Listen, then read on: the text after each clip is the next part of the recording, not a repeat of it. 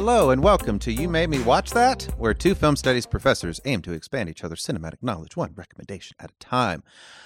I am your co-host, Wickham and Colleen. And I am your co-host, Colleen Kennedy Carpot. This episode, we are discussing Ethan Hawke. the versatile Yes. Ethan Hawke. Multifaceted.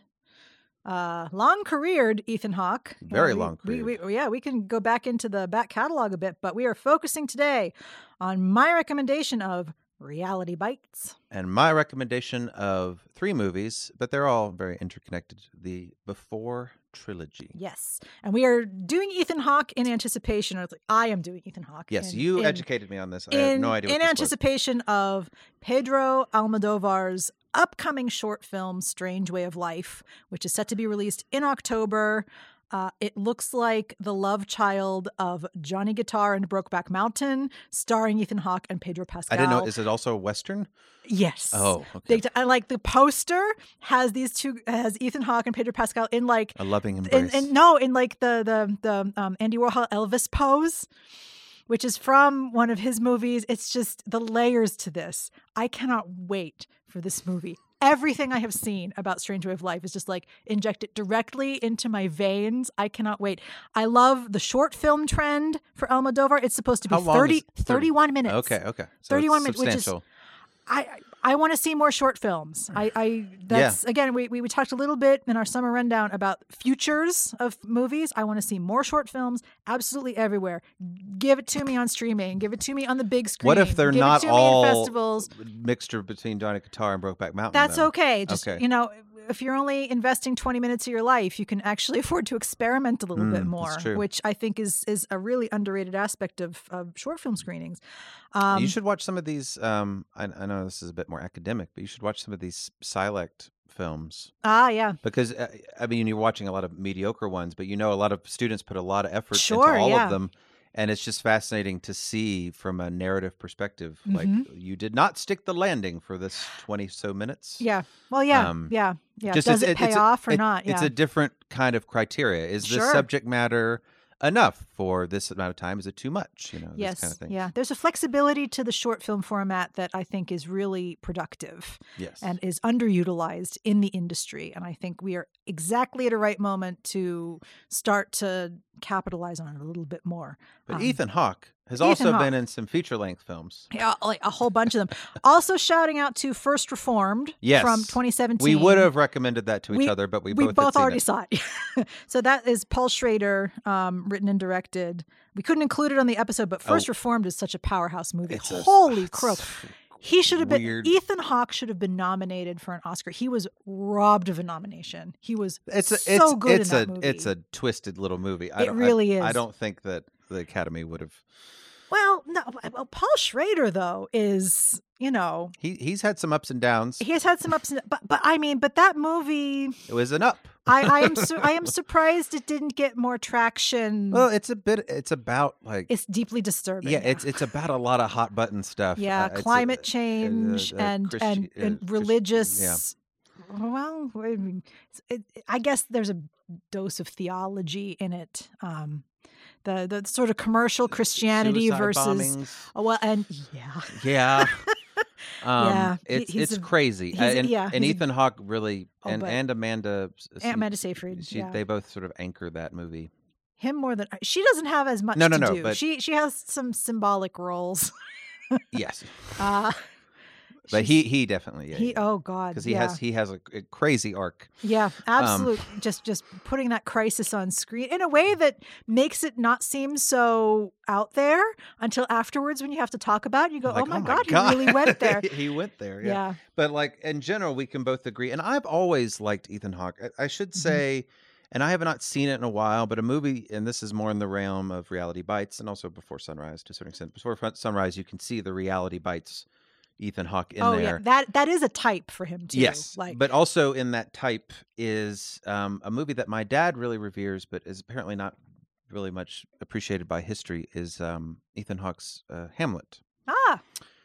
He plays that type in Hamlet? No, he looks like that. In fact, he's very dry in Hamlet. And part of the problem with Hamlet is that it is a bit dry. It has Bill Murray in it and Julia Stiles, I guess, yeah. And there's some really clever things. Like I mainly remember the play to out his father's killer is actually an experimental film, which is kind of cool.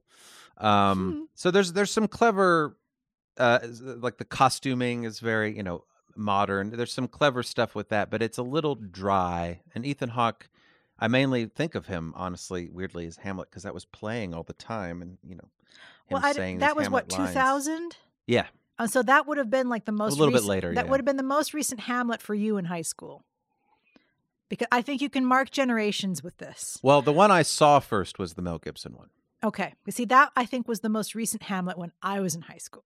So that is the one that I think we watched. Actually, no, we watched the big Hamlet monologue in a couple of different versions. There was a Kevin Kline version. I think Kevin Kline's was the best. And Kenneth Mel Gibson. Branagh, you mean? Mm-hmm. Kenneth Branagh? No. Oh, well, we watched Kenneth Branagh too, but Kevin Kline did Hamlet somewhere. I mean, this might have been a stage production that was filmed. I don't know. But no, Kenneth Branagh film, I think, is the best. Branagh. Well, but it's like 5 hours long. But it's beautiful. Well, I guess, yeah. Okay. But it's we'll do a separate Hamlet cast. Helena Bonham Carter is the best Ophelia. Well, that would make sense. Yes, she's fantastic as Ophelia. And Ethan Hawke's fine. But yeah, I've always appreciated him, and partially because in like recent memories, he's just been in like fun. He was in The Northman genre films. Northman maybe not a fun genre film example. He got to do some of the fun stuff. That's in The Northman. True. He goes. Yep. He has an arrow in his neck, and he screams something. Well, it was Willem Dafoe is the priest. I mostly remember he says like kill me or avenge me or something like that. Do it, and he has a really great outpouring of emotion. Also, yes, when he's farting with his son in the cave, which is which is a fun sentence. Anyway. Yeah, shout out to the good Lord Bird as well. Yeah, I've not watched that. I have not watched it yet either. He played militant abolitionist John Brown. It got great reviews, especially for him. I am enjoying the grizzled period. Just seeing him do this kind of stuff. It's such a departure from the sort of youthful things that we're going to be talking about. Yeah, and definitely there's like different stages of his performance, and I think the Before Trilogy nicely illustrates that. Oh, yeah, well, yeah. I mean, it's about the passage of time. Yes. But I think we can go with our key films. We want to go chronologically, but did you want to get into the other kind of branches of Ethan Hawke's career? Because we've got this sort of Ethan Hawke type that goes back to his youth, like even like Dead Poets Society. He's in that, and that's another like big touchstone. If you've seen a dude in a movie in 1989 through the 90s, probably they were one of the boys in Dead Poets Society, and so he's a big role in that. I think I appreciate that he's a fantastic actor, but he is not. And this is a weird thing to say because I don't think he would say it like this, and I don't think it's very nice probably, but I think he can slum it in the sense that he can be in somewhat trashier movies or movies that are indeed maybe not of his caliber, but he obviously elevates them. And it's one of those things where I revere the movie more because I think of it, that's the one where, that's the one with Ethan Hawke in it, which is a weird thing to say. What are the examples here? The one that I really remember, and I would love, you'll never watch it, and no one seems to be as big a fan of it as I am, but I think it's a really compelling little horror film called Sinister, directed by Scott Derrickson, who went on to make The Black Phone with Ethan Hawke, which I hear is better than Sinister. He's like a writer, but it's him watching these Super 8 films, and there's some sort of spirit in the Super 8 films that comes out of the films to get him. You probably can tell why I like the film. Right. Fundamentally, as a genre film, it's a bit. There's a terrible bit in Sinister where Vincent D'Onofrio gets on a Skype call and goes, "You're dealing with a spirit called Bagul." So there's some silliness in Sinister. Kosh, Bagul. It's Bagul. But Ethan Hawke sells it, and fundamentally, as a horror film, it's scary. So like I give it a lot of credit because it's I'm not going to watch that. Yeah. So, and Ethan Hawke's in it, and he's great. Oh, good. And he's in another film, and I'm going to have a special thanks film. Ooh. But he's in another film called Predestination, which is this weird little science fiction time travel story, which is essentially about Sarah Snook becoming someone out of time. She has no past and no future. And I'm not even going to begin to explain it, but it gets biologically complicated. I can imagine. And it's a weird commentary on something. I don't quite know if it's I don't know exactly what Predestination is doing, but it's certainly an interesting sci-fi time travel story that Ethan Hawke is in, and he plays like a time traveling agent kind of person. Yeah. Which he does a very good job with. Yeah. And so I always look at, and I think another example of what I'm talking about is he's one of the Magnificent Seven in the Magnificent Seven remake. Like Ethan Hawke doesn't need to do that, but he got a call and he's like, I'll be in this remake. I think it's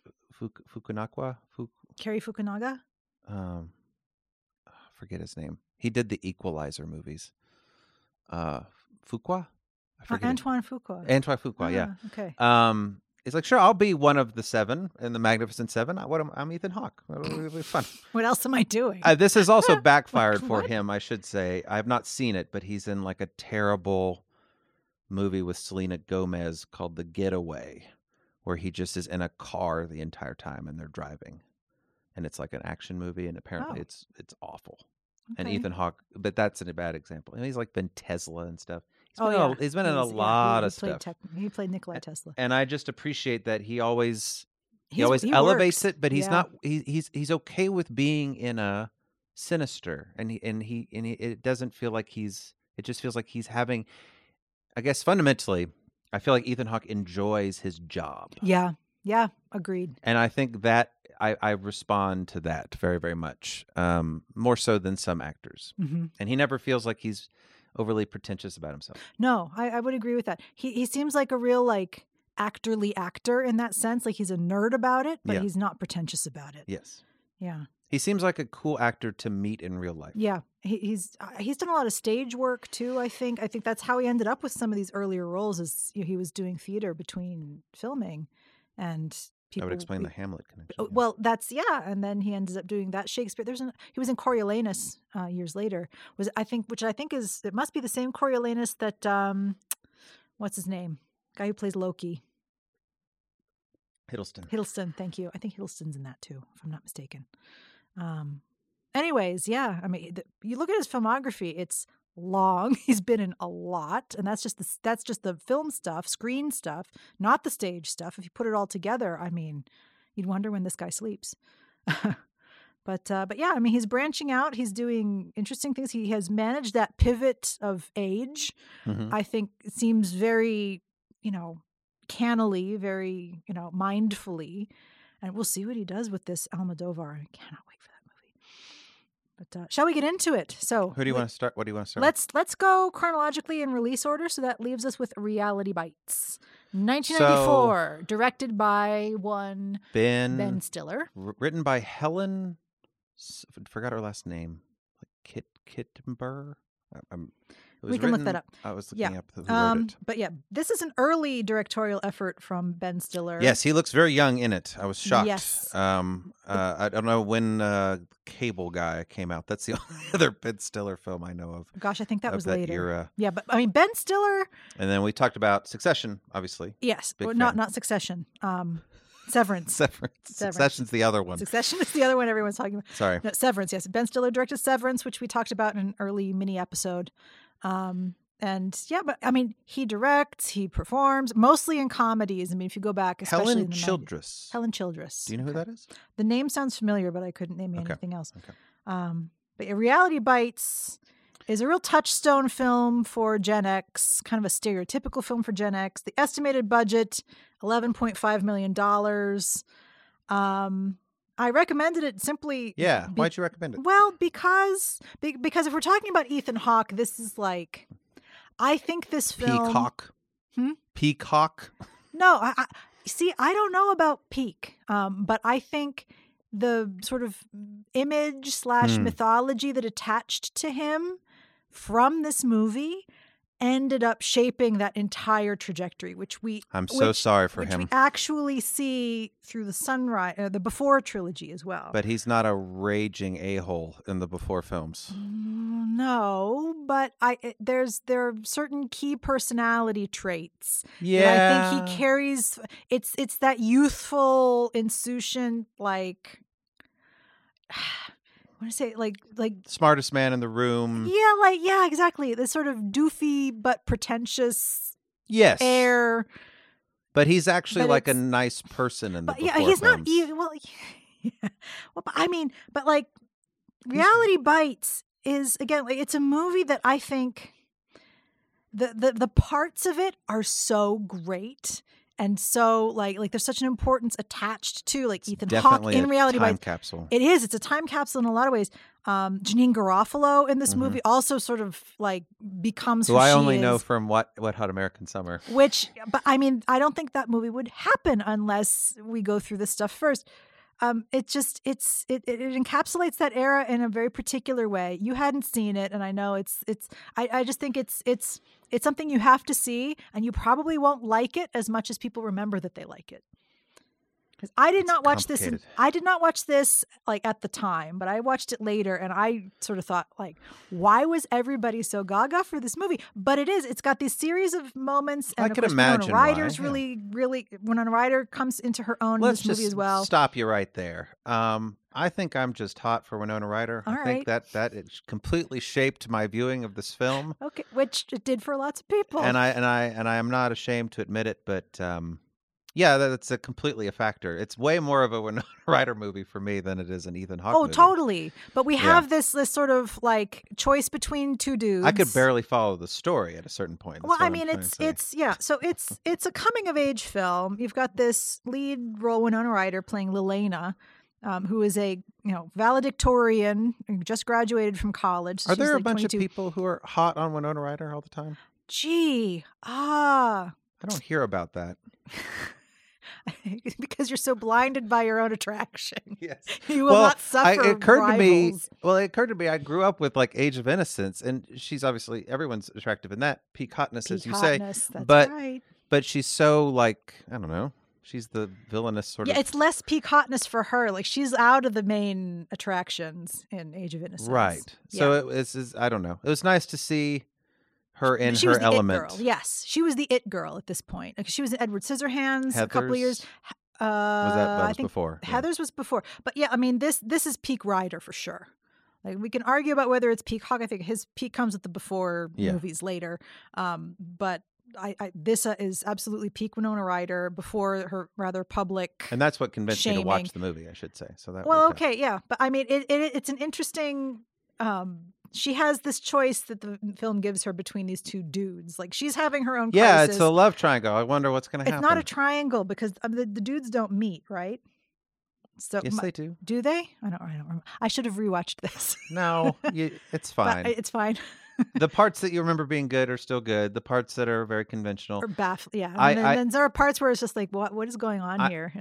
And I'm usually not in this. And we've talked about how hot people are this entire day. Spoilers, but I'm usually not as blinded by that, or that doesn't influence me as much. That's probably not true. I shouldn't even say that. How do we know? How do we know? But I definitely made the movie more pleasurable for me to watch. So that was a factor here.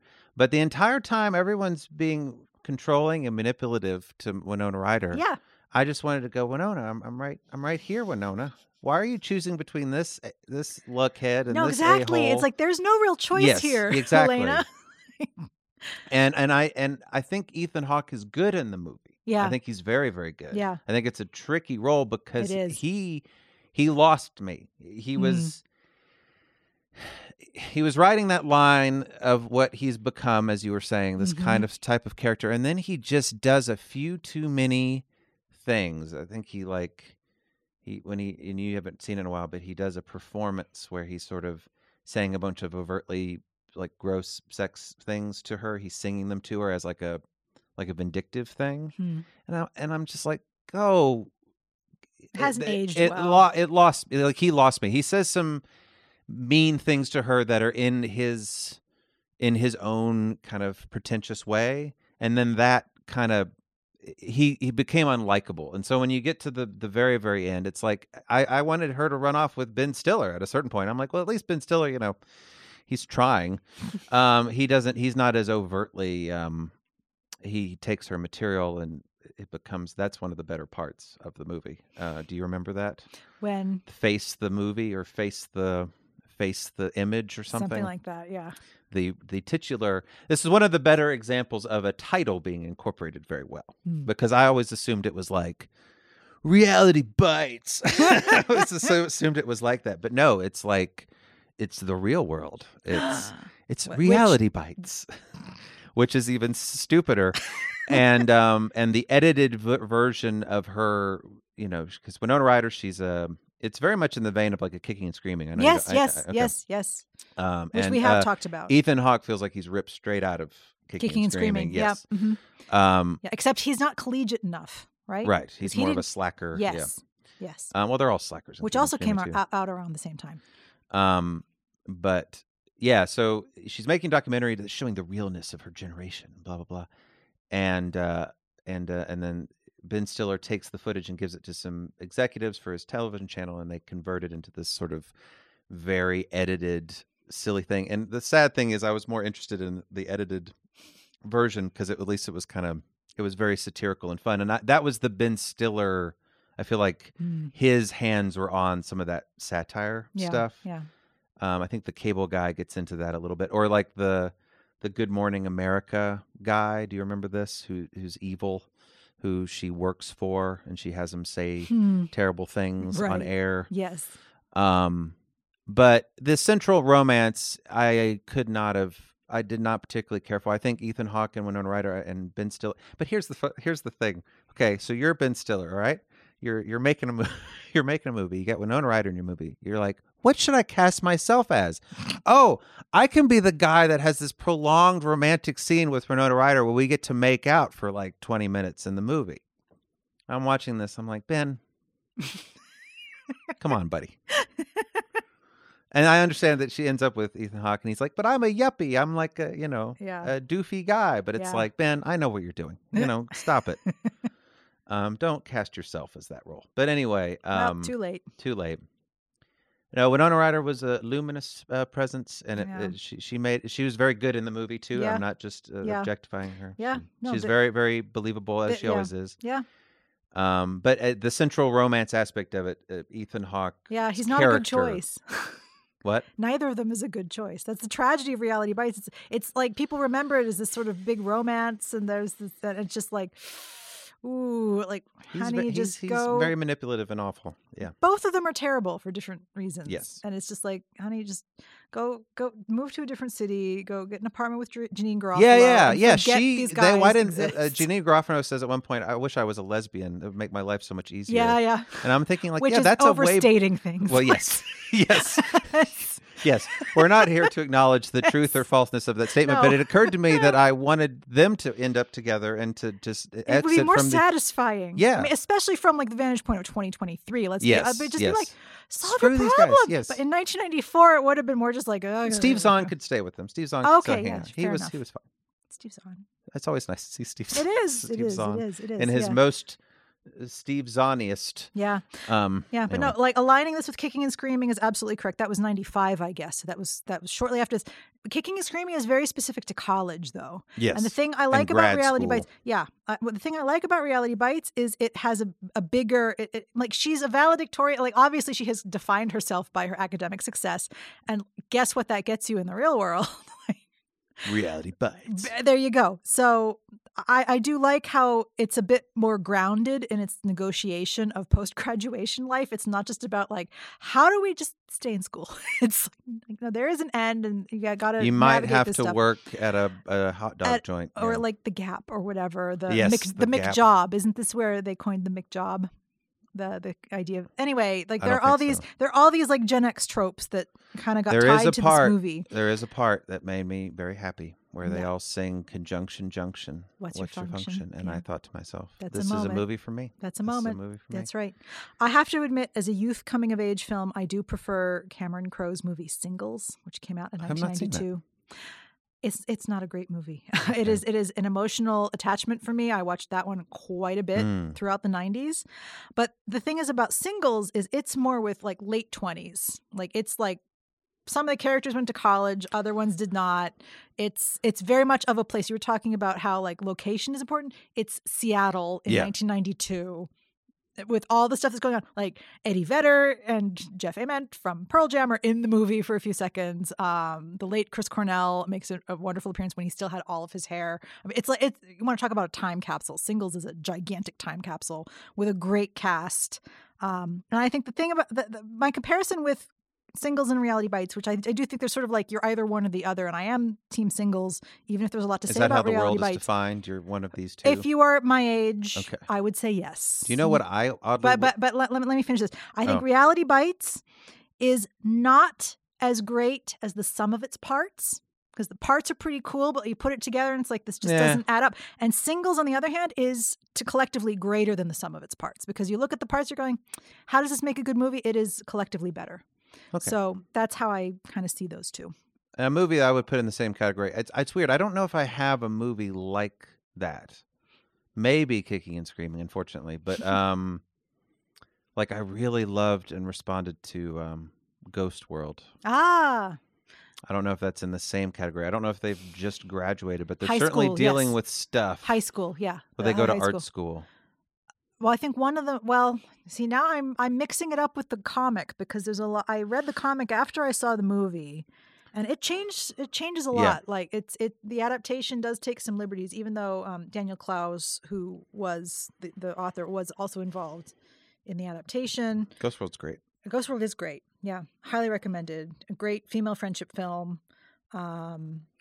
Has not aged so well because of the generationally aberrant romance between Steve Buscemi I think it's Thora Birch. I think it's treated appropriately. Weirdly, I mean, it's yes, but still, it's not like, I don't know. I don't think it's condemned as strongly as it would be today. And I'm not sure that's not in the book either. Yeah, it is. Oh, I guess not the full on romance, but they do mess with the guy. Yes, but yes, it's a different trajectory entirely.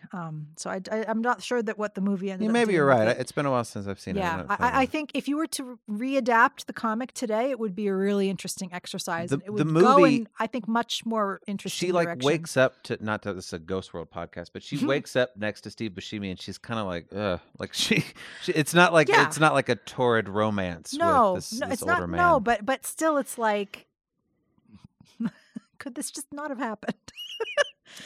Probably not. But I mean, it's okay. So what else? It's wild to think of the films that the leads in Reality Bites were doing around the same time. Okay, so Age of Innocence was just the previous year for Winona Ryder. Sunrise was just a year later.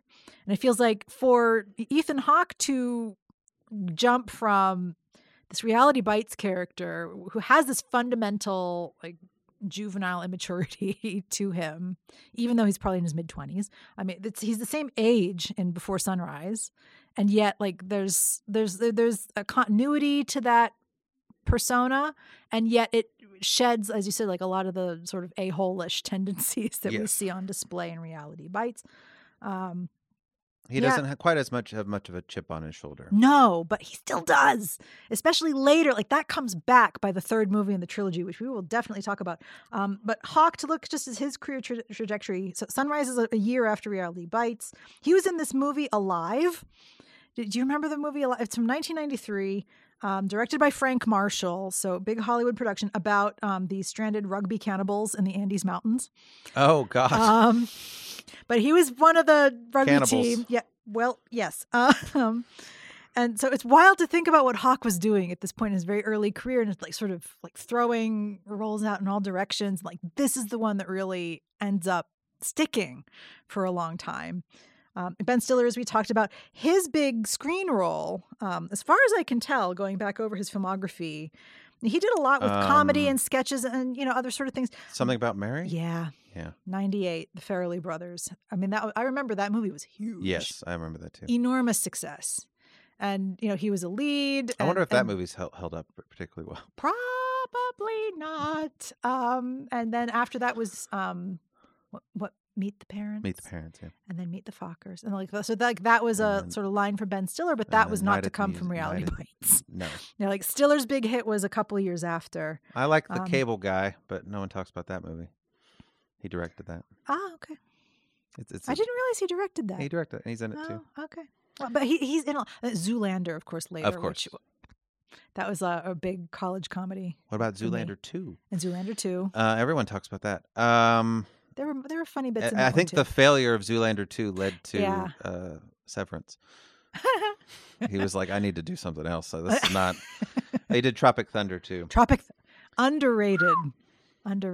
Someone really did Tropic Thunder. It's so problematic. Yeah, but, an internet video about God. could Tropic Thunder be made today? I don't think it's an interesting could. question. I really don't think it could. Interesting question. But it's you grit your teeth and it's just like it makes some points. Speaking of that, the use of the R word in Reality Bites was also a weird time capsule. Speaking of Tropic Thunder, yes. He was not. Like, oh yeah, that was what people said in the 90s. Yeah. Winona. It's amazing how these things fall off so quickly. like there's a controversy that sort of seems like it could extend forever, and then suddenly it's like, nope, we've decided against it, and it's just amazing, how things. Is there a term for this? And I don't want to get super sidetracked here because we do that a lot. But for this type of role, because I feel like there's another video essay in here somewhere of this sort of a cantankerous, smartest man, usually in the room, who is like homeless, but he's usually right, and you kind of like him, but you hate him. This Ethan Hawke character, I don't know if it's developed from this movie. I was reminded of Mike Leigh's Naked, which is an incredibly visceral take on this character with David Thewlis. It's a movie that is very. I wouldn't say. I don't want to make any value judgment, but let's just say it deals with some very hard-hitting themes. But essentially, he's a homeless man who's very problematic with women, to put it mildly, who is constant philosophizing and is incredibly just talks about the capitalism and society and these in such a visceral way constantly throughout the entire film to random people. And because he's essentially homeless, and he's British, and it's in London. And it's very gray. It's like the antithesis to Reality Bites. It's like, what if you took Ethan Hawke character and made a real version of that and made him David Thewlis and put him in London? And I was reminded of that. But is there a version? Is that a type? Can we name that kind of character? Like some sort of, because they're usually somehow homeless. They're always like living with people that they know, and they're always problematic with women. And well, I don't know. In this one, he gets the girl, which is really frustrating. Yeah, that's very frustrating. And Naked, he doesn't get anything.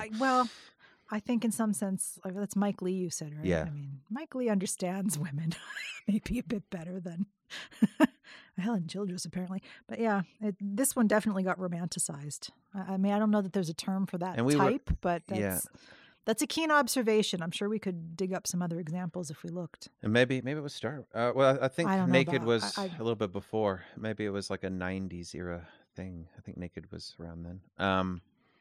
But anyway, Before Sunrise is another variation on that. It sure is. Although he's got a bit more like, shucks, like optimism to him. Julie Delpy. And Julie Delpy, who's fantastic. Yeah. I mean, the Before Trilogy, I don't think we even need to sell the Before Trilogy. I feel like such a late arrival to this train. I'd not seen any of them. Yes, I'd not seen any of them. And it was just one of those things, especially right around the time that Before Midnight came out. That was 2013. That was a point where I thought, I'm going to do it. I'm just going to watch all three of them. And because it's 2013, my daughter was born that year. And so everything just got, pushed to the side. And I know so everything got, delayed a little bit, but it was a joy to go back, and it feels like cheating to watch these three films very deliberately spaced with 9 years in between each entry, to go and watch them in the span of like 2 days. Like I shouldn't be able to do this, but the fact that you can is already an achievement. And now Linklater, who we have talked about in other contexts before, Linklater is a filmmaker who makes fantastic use of time. He obviously thinks very clearly through time. Boyhood is another one of my recommendations, which you've not seen yet. But Ethan Hawke is also in Boyhood. And he seems tight with Linklater. He works with the same director a lot. Like he does a lot of repeat. So obviously, like, he's chill behind the scenes as well. He gets, repeat work with the same people. I think he just likes to, get his posse together, be part of a team. And that's clearly what's going on in the Before Trilogy.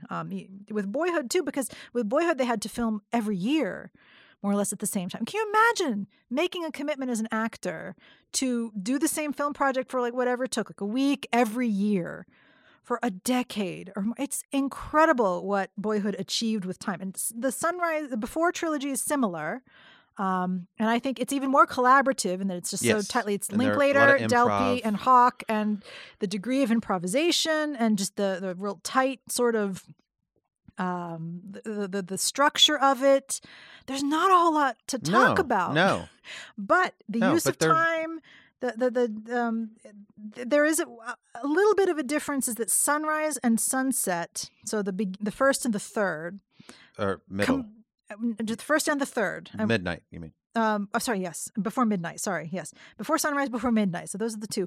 They do compress some time. It's a single day that we see in an hour and a half. Whereas, significantly, I think, before sunset, the middle one is more or less in real time. Yeah. It's like an afternoon. And that reminded me of Cleo from 5 to 7, which we've talked about. Yeah. And they're walking around Paris in a very similar way.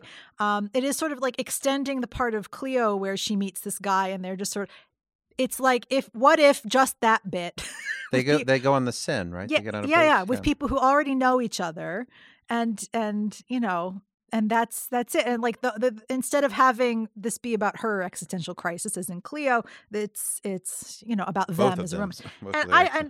So that's what it reminded me of. And also, like, my God, Wickham, how could you even possibly suggest that this movie might not be an example of peak hotness? Well, It's like you couldn't grow better peak hotness in a lab from the DNA of Cary Grant. Like, that is 100% what the point we need to get off of this. Before Sunset is. We've become a very objective podcast, I feel, between this and Winona Ryder. No, I agree with you. I just think it's like different stages of it. Like, you could argue that your definition of peak hotness would apply to Before Sunrise. Yeah, like let's 30, review. 30-somethings. Two mature stars, not teenagers, ideally 30 plus. Got it in Sunset. I'm talking about Sunrise. I was saying it's more complicated. It's not more. No, it isn't. They're too young in Sunrise. How old are they in Sunrise? They're like 30. They're not. No. The first one? She's still at the Sorbonne. They're like 21, 22. Oh. Tops. Oh, okay. No, they're early 20s. But not in real life, probably. Pretty close, actually. I mean, Ethan Hawke might be a little bit older. But they're both been a while playing, since I've seen Sunrise. But. Yeah, they're both playing like early 20s. Early 20s. Okay. Like, it is this, I mean, if it were any other kind of narrative, it might be a coming of age, but it's because it's about their romance. They don't feel, they're so intelligent with each other. They don't feel like, it does not feel like a coming of age movie. Mature stars. I stand by my definition. Two mature stars. You know what I mean. 30 plus. Okay. Who have palpable chemistry with each other. Sure. And their mutual attraction is central to the narrative, affecting various formal points. So we have basically, Sunrise hits everything except the maturity. And that is part of what that is about. It's like, we don't. Yeah. And they make really silly decisions because they're young and they don't know any better. And they have these assumptions about life. And, and then Sunset, the middle one happens. And it's just like, my God, what the hell were we thinking? Why was it so silly? And why was it so hard to get? They couldn't cross paths again, and that's the part of the tragedy. But they bring a maturity to that renegotiation that, recaptures that chemistry, but again, like, lends it that maturity that really makes it peak. And also the history is part of it. Exactly. I mean, I think that is what Before Sunset brings to peak hotness as its kind of unique selling point. Brings to your theory of peak. To my theory of peak hotness, which Richard Linklater, when they were planning it, taking with me. I'm gonna make it my calling card. Dang it! But and Before Midnight can't be peak hotness. It can't. No, the whole point is it's post peak. And like, my God, I mean, that's not very nice. It's not. Well, it's not very nice. But I mean, what is driving that narrative is not the fact that they're wildly attracted to each other. I remember majority of it. Fallout. One of them is on a this. toilet for a large portion of the argument, right? What? Isn't like Julie Delpy or Ethan Hawke like they're arguing from like a bathroom toilet? Like there's a very deliberate sort of like one of them is in the bathroom when they're fighting. I think Julie Delpy's on the toilet while they're fighting. It revels in this mundanity. Yes. Yeah, but ironically, this is where we see the most nudity. I mean, Delpy's wandering around topless for a bit, and we don't see this in the other movies. It's not to be purely objective, but is by that very nature is Sunset the hottest in terms of like the romantic fantasy in air quotes of these Before Trilogy films of like reuniting with this lost love and not being able to emotionally articulate it. That's the main thing I remember about Sunset being very powerful. I think a lot of people don't think I'm a romantic at heart, Colleen, and I would like to cite the Before Trilogy as an example of that. I really am. But also, I think I watched Before Sunrise the year before and then Before Sunset. So I watched them pretty close, and then Before Midnight came way later. After there. Yeah. And the main thing I remember about Before Sunset is them not being able to fully articulate what the other person has meant to them for this amount of time. And them thinking about them and dreaming about them. And I remember that being very palpable because they are so bantery and so obviously very comfortable with each other that when in Before Sunset specifically, when there is some amount of tension or anxiety because they can't fully articulate what they mean to each other. No. That was both very romantic and very true, I felt. Yeah. For that kind of for the kind of emotional core of what this trilogy is. And then the Before Midnight is about sort of where does that go? You know, where does where does that it lead you? And it turns out you might have an argument in a bathroom. Is Before Midnight, is that in Greece? Where is that? Okay. Greece. Okay. Yes, we go from Vienna in the first one to Paris for Before Sunset and then Greece in Before Midnight. I mean, it'd be pretty fun to just shoot those. I mean, what I found really interesting. So if we go back to Reality Bites, do you have a guess on the budget for that movie? Just a wild guess. $9 million. Close. 11.5 million is the estimate that I saw on IMDb. So you got about roughly 10 million for Reality Bites. The Before Trilogy, 3 movies, were made for a combined less than 10 million. And each of them made more than 10 million in box office. I mean, incredible stuff. Like, so yeah, fun shooting. Pack everybody up. We're going to Europe. Like, what a life, man. Linklater has it figured out. And he has to go back to like Julie film. Delpy and Ethan Hawke. He and Ethan Hawke have to go back and film Boyhood with Patricia Arquette, get all that gang back. How did he do this? How did he pull this off? And Boyhood came out the year after Before Midnight. So he closes off on this trilogy, and then Boyhood comes out a year. It's just incredible stuff. What a lineup. Linklater really, dang. It's really, really impressive. But yeah, it looks like money, and it didn't cost that much money. Yeah, it's incredible. Just very, very smooth camera work, and really, and the camera does not stop moving. To your point, like there's not much to say. It's just following them, having conversations. Yes, and I would say that there are moments in the conversation where they really do articulate what they've meant to each other. But Before Sunset, I remember specific moments where they kind of there's pauses, like they can't either respond to nor fully grasp what they're trying to say or what the other person is saying. Yeah. And Before Sunrise, it's more just kind of flirty, fun stuff. And because everything is new. Right. Which again, like that's the youth, that's the novelty, and then.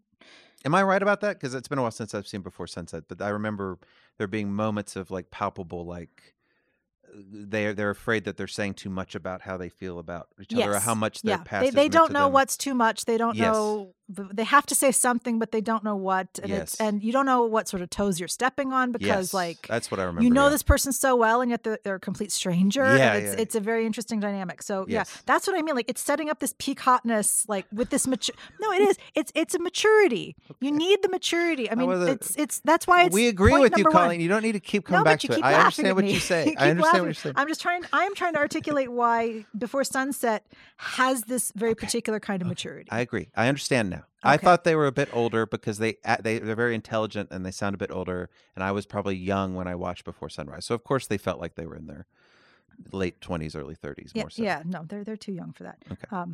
So Before Midnight, man. Okay. Well, they argue. They do, and Jesse still does not understand the problem by the end of this movie. That to me, that's the tragedy. Like he wants to, and this, it's so Ethan Hawke. It's like this is sort of the essence of that type, right? He means well, and you don't really want to, even if he does poorly at things, you don't want to hate him. But it's just like you also just want to smack him upside the head. Like you don't understand what she's trying to tell you.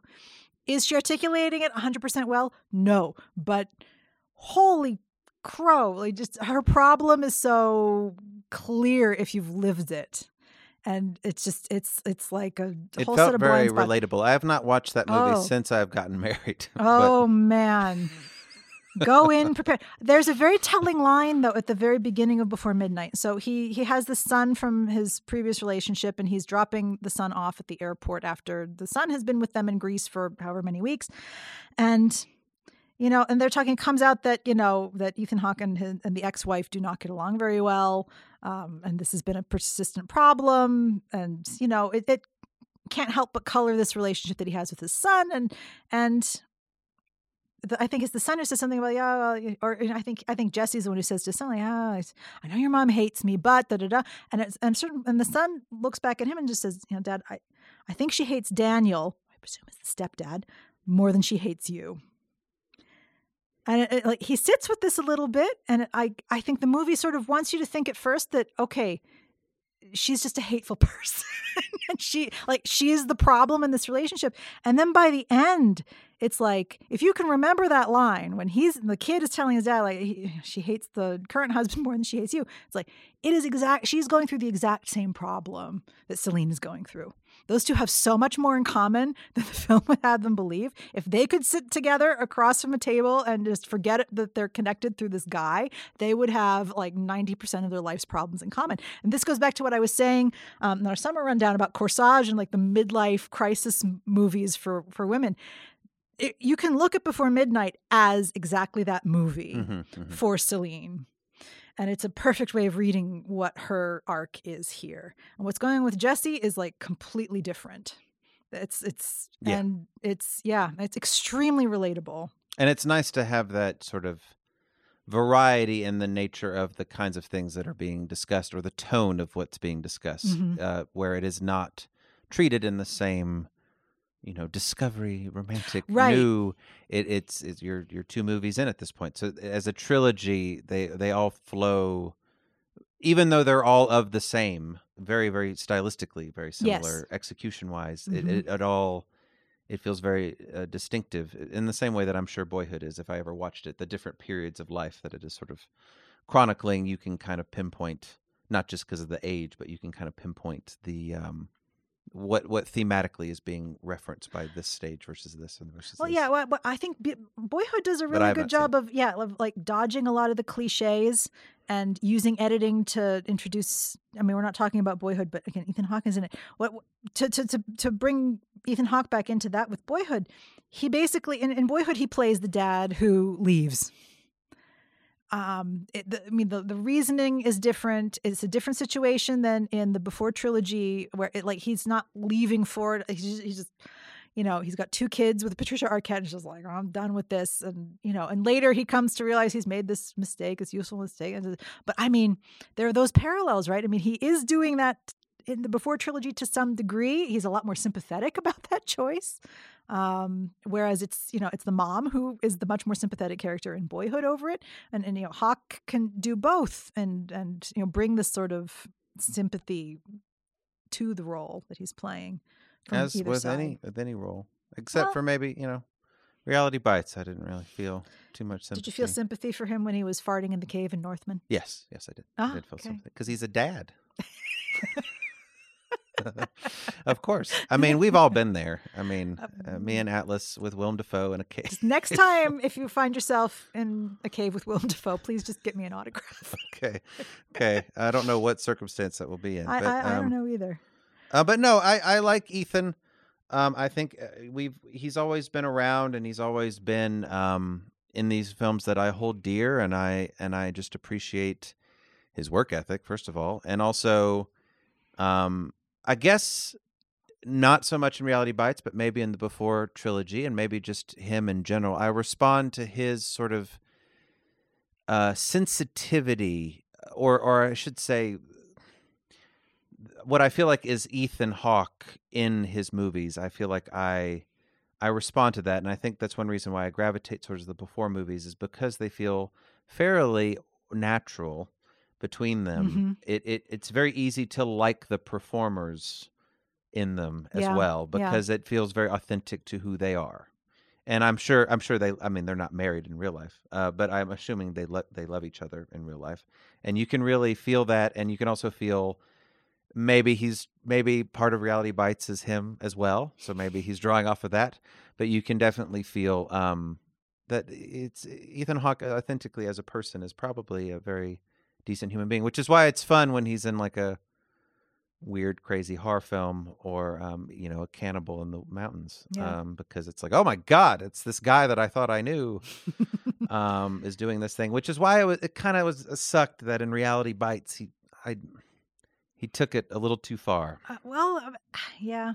But it's not him. It's not his performance. It's the character. It is the character. And people remember that as being so romantic. It's like, oh, geez. Yeah. I have a feeling that since the 90s get further and further away from us, I think the Before Trilogy has overtaken a lot of that. Yeah. I think we're looking at Reality Bites through Jesse as a character from the Before Trilogy and sort of projecting a bit more romance than there actually was in that character. But yeah, the best ending for Reality Bites would have been her just being like, screw you both. I'm going to go off with Janine. Yeah. It's going to be great. We're going to work it. That's right. Hopefully they don't work at the Gap forever. Probably not. Yeah, but can we do a Winona Ryder episode? Do you have any other? If that's really what you want. The movie is not good, but as a Winona Ryder movie, I would recommend this thing she did with Keanu Reeves. It's extremely talky. Scanner Darkly? No. Okay. Speaking of Linklater. More Linklater, yeah. They go to a wedding. Destination Wedding. Have you seen it? No, I know what you're talking about. But yes, she especially is just like this catty, awful person. Oh, I can't wait. No. But and Keanu is completely miscast. I mean, why would you think I would want to watch Winona Ryder? Because she's in like every scene. Okay. And she wears some cute outfits and I think plaid flannel pajamas, if I'm not mistaken. She has to borrow Keanu's pajamas at one point. Oh my goodness. It's really not a good movie. I don't know how it got made, but it's yeah. Okay, I'll wear a shot and watch it right now. But yeah, I mean, it's good late period Winona. I also like her in Black Swan, but that's yes. But she's not in it for very long. We haven't done a Winona episode. I think I mentioned that before, but I've seen Black Swan.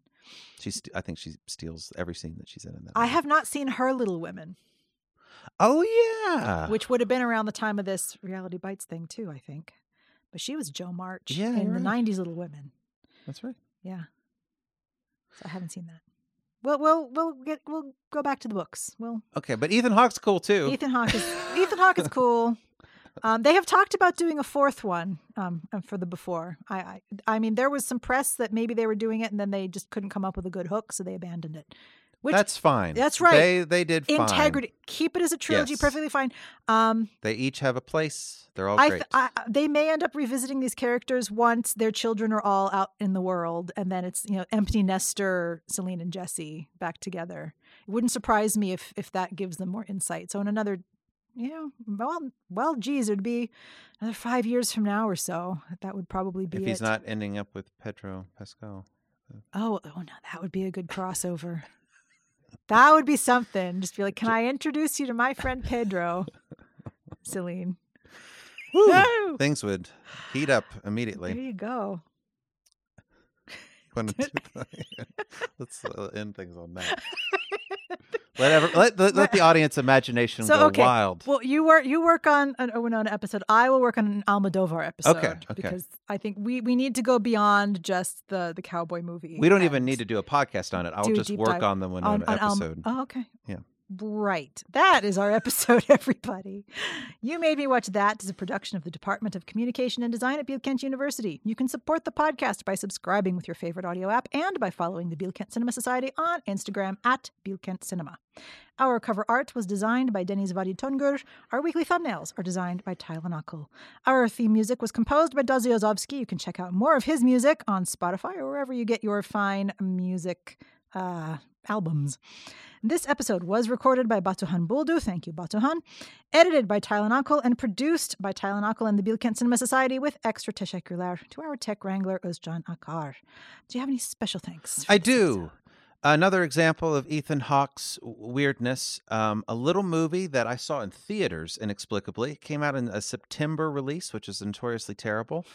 It's a little movie called Daybreakers, which is it's a post-apocalyptic film with Ethan Hawke where he's a vampire and vampires have taken over the world and they're running out of blood. And it's an allegory of oil and it's kind of cheap and it's not great.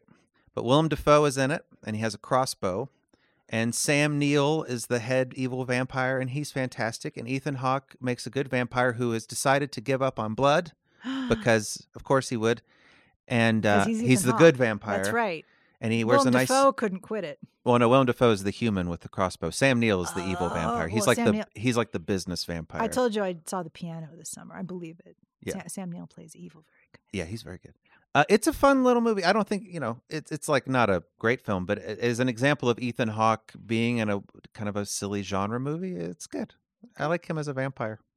Ethan Hawke as an ethical vampire. Yeah. But that's the twist. That's why you cast Ethan Hawke there, because you can believe that he's got a heart of gold in there somewhere. His brother is about to pour him a glass of blood, and he says, No. I'm off it. I'm off it. Thank you. Thank you, Wickham.